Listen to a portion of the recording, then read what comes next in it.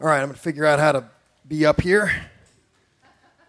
Been up here in a while like this. I haven't preached to a live audience in a while. I want to make sure I remembered how. And so if you give me a lot of positive feedback, that'll encourage me. When we've been recording messages, Brian's pretty silent when I'm preaching. I can't even imagine how he could remain silent. So if you have your Bible, open your Bible up to Deuteronomy. That's the 5th book of the Bible. So go to Genesis and just start counting forward. It's actually what it means. It's the 5th book, Deuteronomy chapter 1. And I'm going to read verses 6 through 8. I'll tell you before I even enter in that the idea for the message that I'm preaching isn't, God didn't give it to me in a dream or through revelation that was just that one-on-one pipeline. This is a message that I found of somebody I deeply respect. I won't worry about telling you who to name drop or to distract you, but Deuteronomy 1, verses 6 to 8. The Lord our God said to us in Horeb. By the way, Horeb is pretty much synonymous with Sinai. And so when you hear Horeb, it's Sinai, And so the Lord our God said to us while we were at Sinai, "You have stayed long enough at this mountain.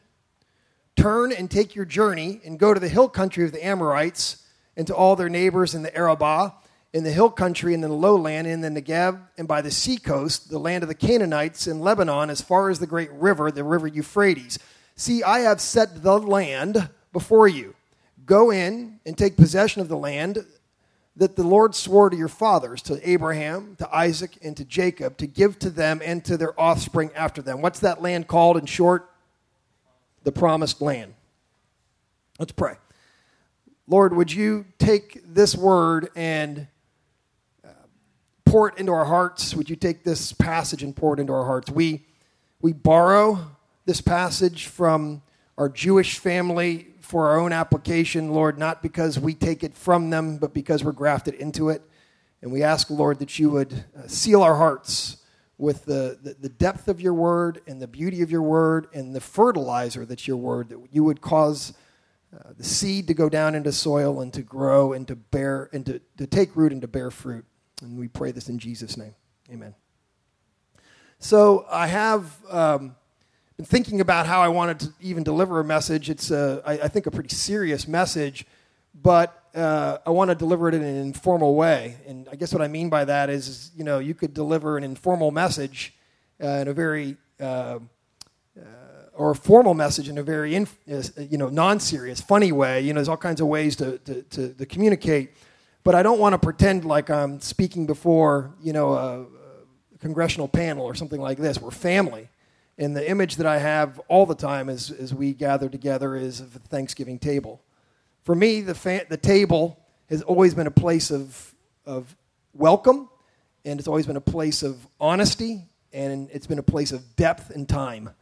In my family, we spent hours at the table. Maybe that wasn't your kid. When I was a little kid, I couldn't stand it because my mom wouldn't let us get up when I was done eating, and my friends were outside playing.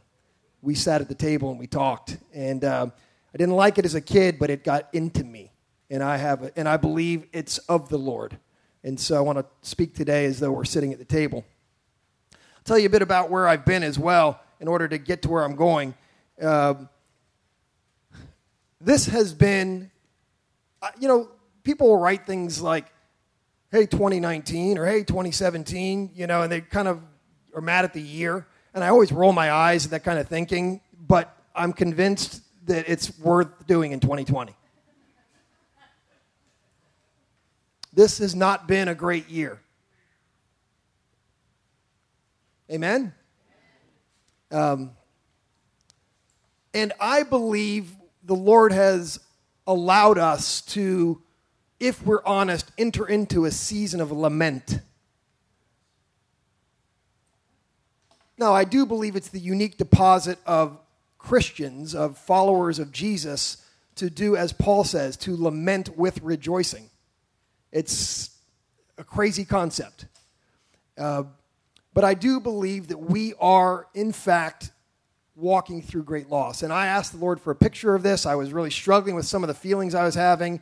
And he reminded me not just of a general idea, but of a very specific idea. It was the funeral of a believer that I was part of that was one of the most beautiful, confusing things I'd ever been to, because I've never seen so much sorrow in one room and so much joy in one room.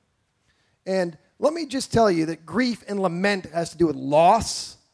And I don't want to try to name your loss this year, and I'm also not trying to put something on you, but let me just tell you in the life of our church that some of the things that are touching me in this way. I miss Eli.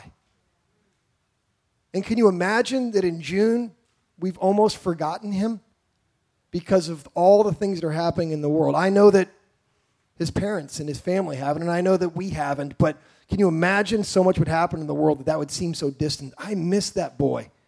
If you don't know what I'm talking about, a 10-year-old boy in our congregation was tragically killed in January. And it seems doesn't it seem like years ago now? I announced in February that I was transitioning out as senior pastor, which maybe doesn't bring you a lot of sadness, but it brings me it's some loss in me, because this is a dream job, and even as I'm joyful and full of confidence in what we're doing, particularly in the leadership that's coming up, with Brian and Carrie and Kevin and Kayla and all of you, and we're leading at the edges in house groups, and if any of you go out and do something, you are our church going out to do it, and so I'm so thrilled with what I'm seeing in that regard, but you don't have to join me in this one. For me, there's a sense of still like, ugh. And it's not going according to plan, because I thought it would just go smoothly and I'd preach some nice messages and we'd all ride off into the sunset, so to speak. Then there's this little thing called coronavirus that I still don't know what to make of it. And I'm an extrovert, so I'm a pent-up preacher right now. I haven't gone anywhere since the day we sat out in, well, that's not true. I went to Tampa to help my son move into his house, and that's the only thing I've done in however many months. And I feel it, and I don't want to make anybody unsafe, but I want to hug everybody.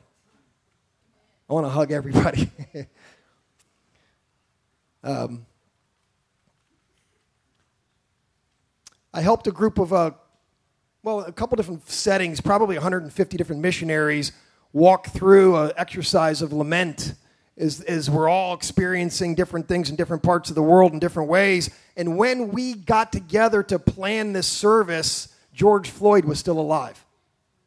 So we hadn't even considered the racial tension, the bonfire of racial tension that now exists in our country. And when I gathered with missionaries around the world, those who were American missionaries who were serving far afield, the most significant aspect of sorrow and loss and pain that they were feeling wasn't about any of these other issues. It was about racial tension and unrest in our country. That's the thing that they most wanted to process. It wasn't even on the radar screen when we planned it. I woke up this morning to look at our rain gauge. It was at 4.5 or 5 inches, and when I left here, it was at 8. Or left to come up here, it was at 8. And so now I'm thinking hurricanes have me anxious. But it is our deposit, isn't it, to be honest about our feelings, and at the same way to trust the goodness of God to provide in those places. And so it's with that framework that I want to enter into an honest conversation with us, specifically about the racial tension that exists. Would we all agree? I mean, we can agree to disagree. I love diversity within family. I don't believe that unity means unanimity. I don't think we have to be unanimous on everything in our lives in order to have unity with each other. We can sit at a table and disagree soundly and love each other. I don't mind criticism. I learn from it. And so wouldn't we all agree, though, that there is substantial racial tension that still exists in our land? At least we'd agree on that, wouldn't we? And I want to jump into that I have to kind of tell you where I come from in this. Most of my spiritual formation in significance was through white pastors and leaders like Dr. Maxie Dunham and Dr. Robert Tuttle, who were men who grew up during the civil rights movement and lost plenty as a result of taking a stand for things in the 60s. And these are men who shaped me and formed me, but also I have to acknowledge deep indebtedness to black leaders who I've never met, like Frederick Douglass and Dr. Martin Luther King Jr., who I really can only know through their life stories and their messages and their teachings. And I have to also thank present guides in my life, like Dr. Raleigh Washington, actually the whole Washington family, if you know who they are. And I have to thank my friend Pastor Robert Brown, who pastors Builders of the Faith right around the corner, who is a serious friend and brother in Christ, and they're presently impacting my life. And what I want to do is I want to take us on a journey this morning, if you're willing, but first we have to go back many centuries ago to a group of people whose story you know well. At a very, very early age in their history, these people were reduced to the bondage of physical slavery. Wasn't what they wanted, but it's what happened to them. They came under the yoke of Egyptian rule, and they were there for about the same time that there has been an issue of racial inequality in our country, about 400 plus years. And into that scenario appeared a guy who connected his heart with God and who both agreed that they'd had all they could stand. And Moses appears on the scene and leads these people out of Egyptian slavery toward a bright and glowing promised land. We just read about that, right? But here's what happens. As soon as they got out of Egypt by crossing the Red Sea, they discovered that before they could get to the promised land, they had to go through a pretty long and difficult wilderness. And after realizing that this was going to be the case, there were three groups or three attitudes that emerged in the people of Israel. One group wanted to go back to Egypt because they felt that the flesh pots of Egypt were more to be desired than the struggles that were involved in being set free. Then you had a second group that had no desire to go back to Egypt. They couldn't stand the idea of going back to Egypt, but yet they couldn't quite attain the discipline or the sacrifice that was required to go on to the promised land. These people chose the path of least resistance. And then there was a third group, probably the creative minority. If you look at the spies that went in the land, there were 2 out of 12. So the creative minority who said in substance, we will go on in spite of the obstacles, in spite of the difficulty, in spite of the sacrifices that we'll have to make. And in every movement toward real freedom, whether it's the freedom you need in your heart or the freedom that a country needs, in every movement toward freedom and fulfillment and flourishing, you find those three groups. You find the group that wants to go back to Egypt. You find the group that will fight for freedom no matter the cost, and you find the group that's willing to hunker down and just be comfortable where things are. And this morning, I am mainly concerned with that second group, the individuals who don't want to go back to Egypt necessarily, but yet don't want to go on to the promised land, the individuals who would choose the line of least resistance. And as Moses was seeking to lead his people, he discovered that there were amongst their people those who would occasionally become so emotionally and sentimentally attached to a particular piece of land or a spot, maybe because something good had happened, or maybe because they're afraid of something bad happening, that they wanted to stay there and remain stationary at that point forever. Let's just stop here. They wanted to camp somewhere between the land of slavery and the land of promise. And one day when Moses confronted the problem, he said, God has spoken to us. He told us at Mount Sinai, you've stayed long enough at this mountain. It's time to get up and go, to take the journey and go to the land. And this was a message of God through Moses. And whenever God speaks, he says, go forward when these situations exist. In substance, you cannot become bogged down in mountains and situations that will impede your progress to the places I want you to be. This is what the Lord says. You must never become so complacently adjusted, so attached to unobtained goals. You have to recognize when the Lord speaks, you've been in this mountain long enough, turn ye and take the journey. And in a really, very real sense, each and every one of us is living in a wilderness of some sort, moving towards some sort of promised land of freedom and fulfillment. How many of you would say you're there? You've reached and achieved all that God wants. You are entirely sanctified, and you are living, abiding, and ruling, feeling the rule and reign of God in the promised land that he has set out for you. The story of the Jewish people has been repeated, and it has countless examples through history over and over again of their struggle to reach the promised land in total. And our faith tradition, our Judeo-Christian faith tradition, envisions not just a literal land of Israel, but also we envision the promised land as the kingdom of God, a time when the will of God will reign supreme, and brotherhood and love and right relationships order society, right? Where God returns and everybody knows who's in charge and everybody loves everybody. Anybody get that that's what's coming? That is the totalitarian desire of the rule and reign of the kingdom of God. But in every age and every generation, people have dreamed of some promised land of fulfillment or freedom. And whether it was the right promised land or not, they dreamed of it. Whether it's been the right promised land or not in your life, you've dreamed of it. I want to get somewhere that I'm not there. But in moving from some Egypt of slavery, whether in the intellectual or cultural or moral or philosophical or literal realm towards some promised land, there's always the same temptation. We get bogged down in a particular mountain, in a particular spot, and we become victims of our own desire to just hunker down in a stagnant place of complacency. And so I want to deal with a couple of these symbolic mountains that we've been in long enough that we must move out of if we're going to go forward in our world and if we're going to survive and thrive. And so if I have your permission, I just want to cover a few. All right? So the first one, and I want to tell you, I kind of joked at the beginning about needing a lot of affirmation. I don't. I believe that there is a prophetic call in the church to speak prophetic words and not worry about smoothing out ruffled feathers. So I'm going to do my best to declare the word of the Lord, and you can, and as I'll say at the end, we need to talk, let's talk. The first mountain that I think we get stuck in is the mountain of moral relativism.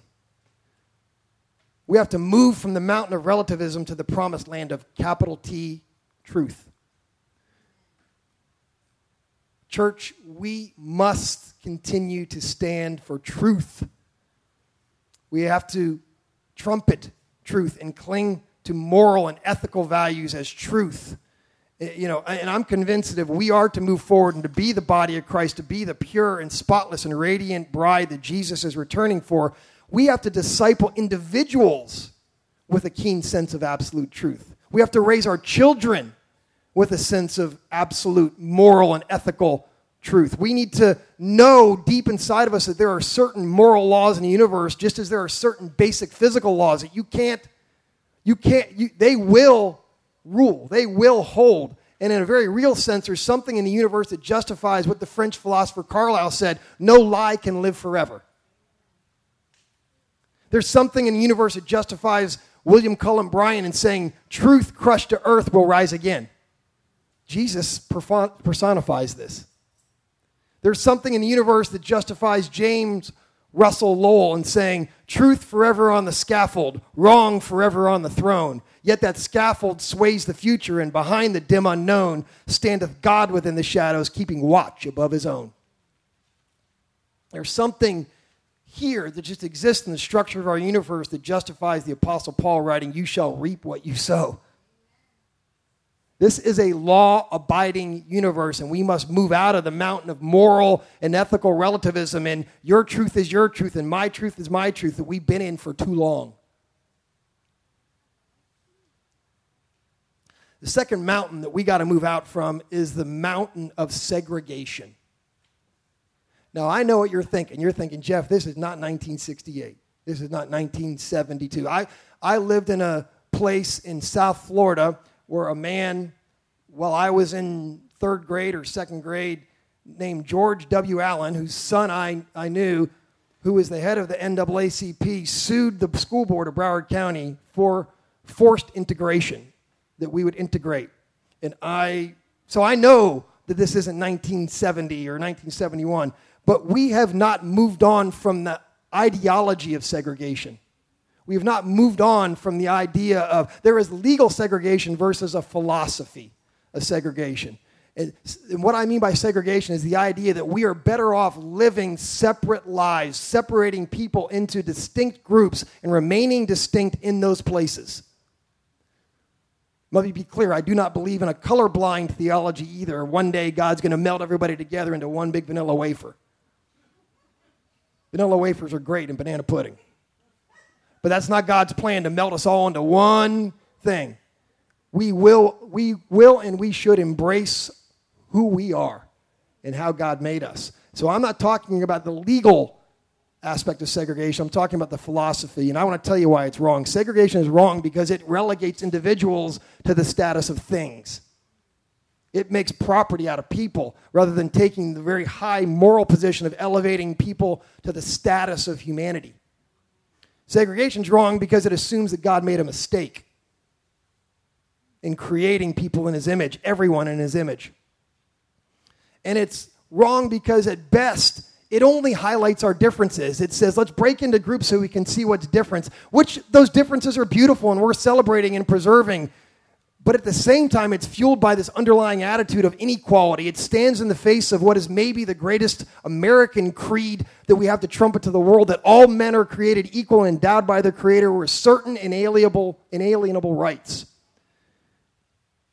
And the underlying philosophy, the ethic or the nature of segregation, it's diametrically opposed to the underlying foundation of democracy and the underlying truth of Christianity. We are all equally made in the image of God. Jesus died for all people equally. It's worth noting, though, to make it clear that in our struggle to end this deeply embedded attitude of segregation, we are not struggling for people of color alone. We are struggling for white people as well, because as white people, we will never flourish if we have a segregated view of the world. It's disastrous. It's a disastrous practice for the age to come, when Jesus will gather around him all people of all nations and all tribes together, gathered to worship him and to separate the righteous from the unrighteous. And if you're like, man, I believe in segregation, I don't think you're going to like heaven. We are struggling to save the soul of our country and our church, and we have to move from this mountain. We are, and when we move from this mountain, we are moving toward the land of all lives matter. But we're not there yet. We must demand equal respect for the value of all human life. Now, let me just finally touch on the mountain. I don't even know what to call this one, so I'm just calling it the mountain of me first. And I want to just share my story as a way of discussing this mountain. I'm not sharing my whole story, but I want to share my story in a specific way. Not in a way that's a trump card to shut you down and say, this is my story, you can't argue with me. I invite conversation. I invite your story as well. I'm 55 years old, and if you can't tell, I am a thoroughly white man. Some would say almost translucent. I do get red when I get in the sun.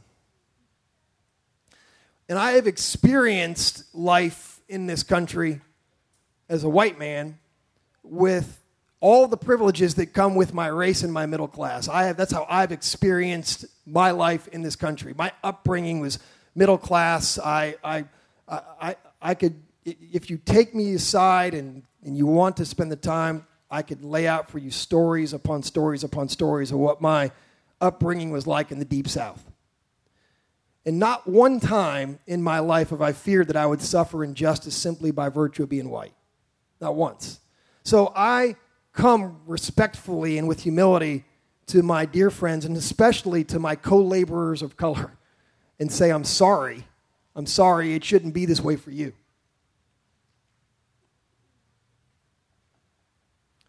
And from my perspective, I'd have to say that I'm compelled. I feel compelled personally to sit in Shiva. If you don't know what sitting in Shiva means, look it up. With black Americans who are forced every time there is some sort of racial event, They were forced in that to rehearse not just the event, but the entire history of suffering and oppression.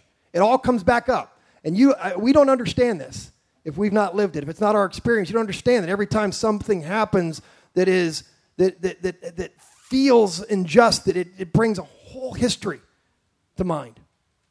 I've been thinking a lot about analogies that I think help to get this across, and they aren't worth saying now because analogies break down and they're going to take too much time. But I want to tell you, we must lament. We have to rejoice with those who rejoice and weep with those who weep. That's what Romans 12:15 says. But I'm certain that's not enough to lament. I'm certain. I've heard repeatedly from friends and from black leaders who Brian and I have spent a ton of time in the last. I've been full-time working with people who I think can help to make a real difference in this world. And my black friends, my black pastoral leaders who are in my life have said to me with great grace, something has to be said, though our white friends are silent. We can't hear you. And so I'm only talking about me, not talking about you, but I have a leadership role in the body of Christ, and I'm compelled to speak.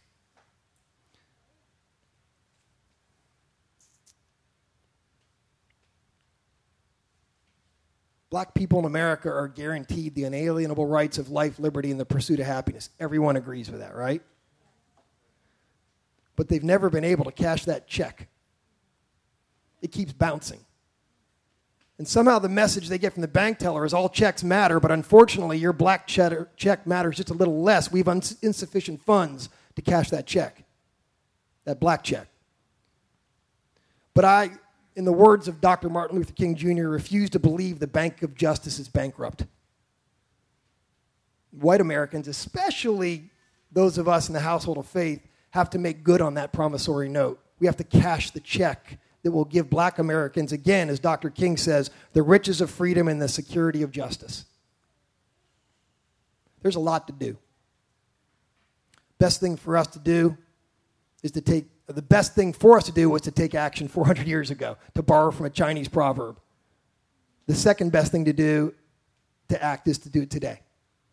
And actually, what I'm believing and realizing is most of the action should start today, but I'm heeding the advice of black clergy who I am in deep conversation with to set a marathon pace, because most of us will move on as quickly as the news cycle resets. So can I share with you a bit of what I'm doing on a personal basis in the hopes that maybe it would help somebody here? Thank you. One, I'm asking the Lord to renew my heart through repentance. Now, that might hit you hard. You might say, I have nothing to repent for. I'll say, okay, I'm not pushing something on you, but maybe you need to go to the Lord and ask him. I know I do, and I am asking the Lord to renew my heart, to tenderize my heart in the areas of repentance. The second thing I'm doing is I'm asking the Lord to renew my mind through listening and through learning. I have read so much. I read all the time. And I have read so much in the last week, it's not even fun. My brain is spinning. And I believe that most of the racism that remains in our country today is not fueled by hatred. I deeply believe that it's mostly not fueled by hate, but by lack of knowledge. And most of your Christianity, most of what it means for you to follow Jesus occupies the place of your mind. Most of what it's going to take for you to become a better follower of Jesus is involved in your mind, in learning and listening and asking Jesus to come into that place. And I have been compiling a list of resources that I'm not quite ready to give, because it's not exhaustive. It doesn't mean to be, but I want to give to you books, sermons, movies, whatever it may be, that I think are valuable resources in helping us to listen and to learn and to be involved in the process of the renewing of our mind. And the third thing I've done is I have approached my closest ministry peers of color and given them permission to hold me accountable for the rest of my life. I've said, look, I want to stand with you, and I know you've heard a lot of that in the past, but I want to stand with you for racial equality, for the healing that needs to happen in our country between races, and for the flourishing of black lives. I'm not talking politics. If you have been around me at all, you would know that I am not political. I don't have a party affiliation. I haven't voted for a winning president in a long, long time. And I'll tell you, one of the things that I have that deeply concerns me and makes me anxious right now is that we're in an election year. And I've been here. This will be the 5th election that I've been here for. And every one of them has been hard. For us as pastors, they've been really hard. We've lost people in our church every election cycle. I'm not looking forward to it. So I'm not talking politics, so don't politicize this on me.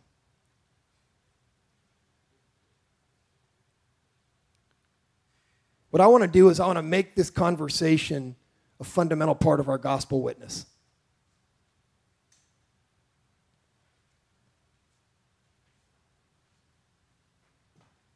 I want to invite you or exhort you to declare that you're willing to die for anyone and everyone that Jesus died for. To me, going all in for Jesus means you're willing to lay your life down for anyone and everyone he's willing to die for. So make the gospel permeate in everything you do. Every trip to the store, every time you leave your house, every time you greet your spouse, every time you wake your children up, every time they go to bed, every meal you make, every gathering you go into. Here is the right answer for you. If you want to know where you should start and what you should do, as soon as you can, as soon as it's safe. I know that we're still struggling with the coronavirus, but as soon as you can, fling open your door. Fling open the door to your home. That's the answer. Fling open the door to your home, drop your defenses, and get people around your table. If you want to get anywhere in this world, you're going to have to build relational equity. Because I'm going to tell you something right now, particularly with regard to the races, not very many black people trust white people enough to have honest conversations. Not too many white people trust black people enough to have honest conversations. So white people have awkward, honest conversations with white people, and black people have honest conversations with black people, but very rarely do we have conversations that are awkward and honest between each other. Because we don't have mutual trust. Brian and I sat in a meeting the other night and a very prominent bishop said, I'm not sure I know you guys well enough to be honest. I'm not sure you guys will love me still. And we've got to get to the point where we can drop our defenses and get to the awkward spots and still love each other. We have to bear criticism. It's okay. We can learn from every bit of criticism, whether it's right or wrong. Look, I have a master's degree in theology, but I have an unofficial doctoral degree in criticism. I can give it and I can take it. And I'm not asking for it to go away. I welcome it. Even the most ridiculous criticism I face in my life helps me grow.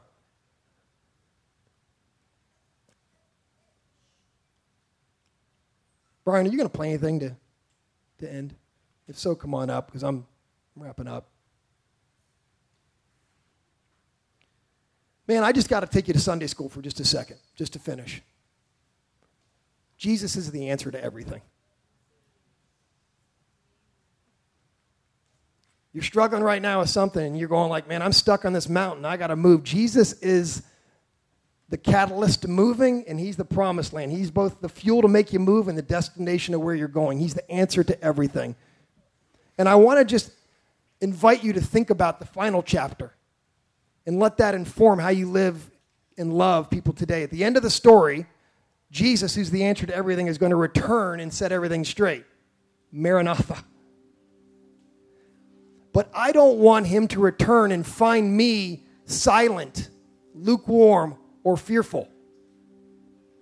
He won't return to find a bride that looks like that. He will not return to find a bride that looks like that.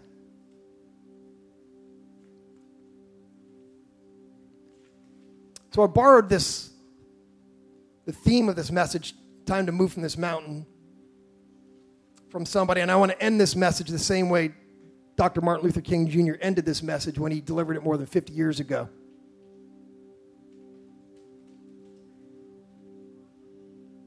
He He said, I speak as one who has been battered often by the jostling winds of adversity, but I have faith in the future.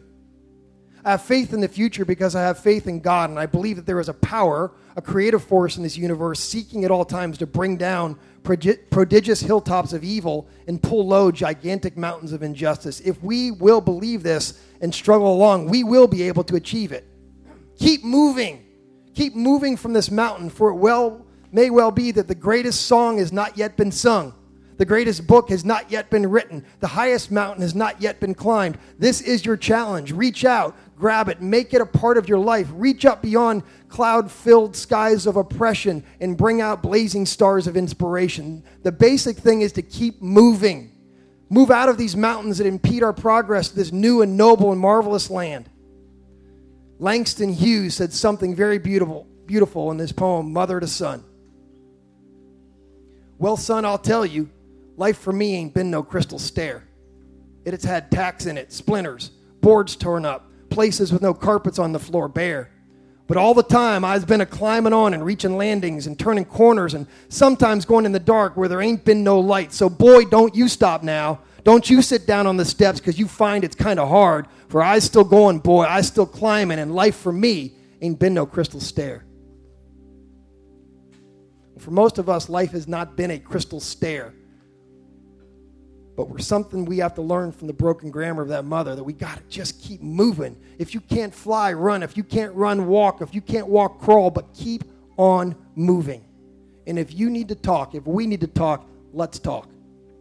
I love you. Let's pray. When I'm done praying, Brian's going to play.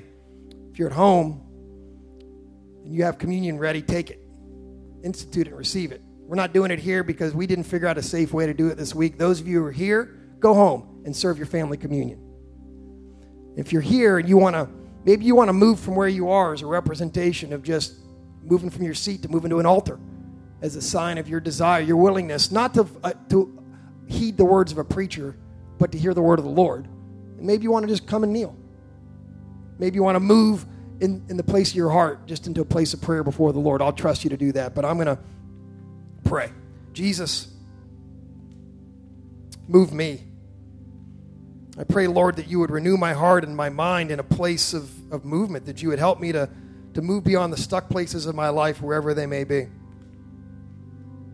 And man, I could give you a long list, Jesus, of places where I have hunkered down. Sometimes I'm too satisfied with something like the state of my marriage because I can compare it to somebody else's and say, well, I'm doing good, but Lord, help me to be a better husband. Help me to move from where I am, or my parenting, or my leadership.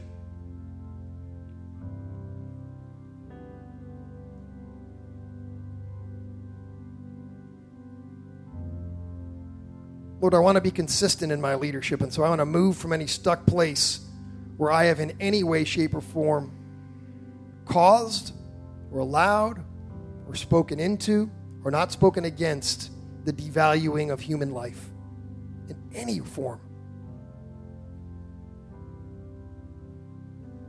So, Father, when I say the words of a sentence, if I say something like Black Lives Matter,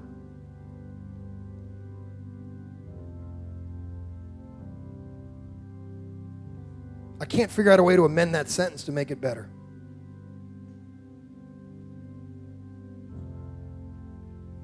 So I'll say it and pray it. Lord, I invite you to the table of our conversations, that you would be the unspoken, unseen listener, that you would guide and guard our hearts as we do gather around tables. And I pray we would gather around tables. Give us depth in relationship, relational equity that matters. Jesus, those in our homes who are gathering around a physical place right now to break bread, to share in your body and blood, I pray that you would enter into that space in a very real but mysterious way, that there would be healing in the eating of the bread and the drinking of the cup. In Jesus' name.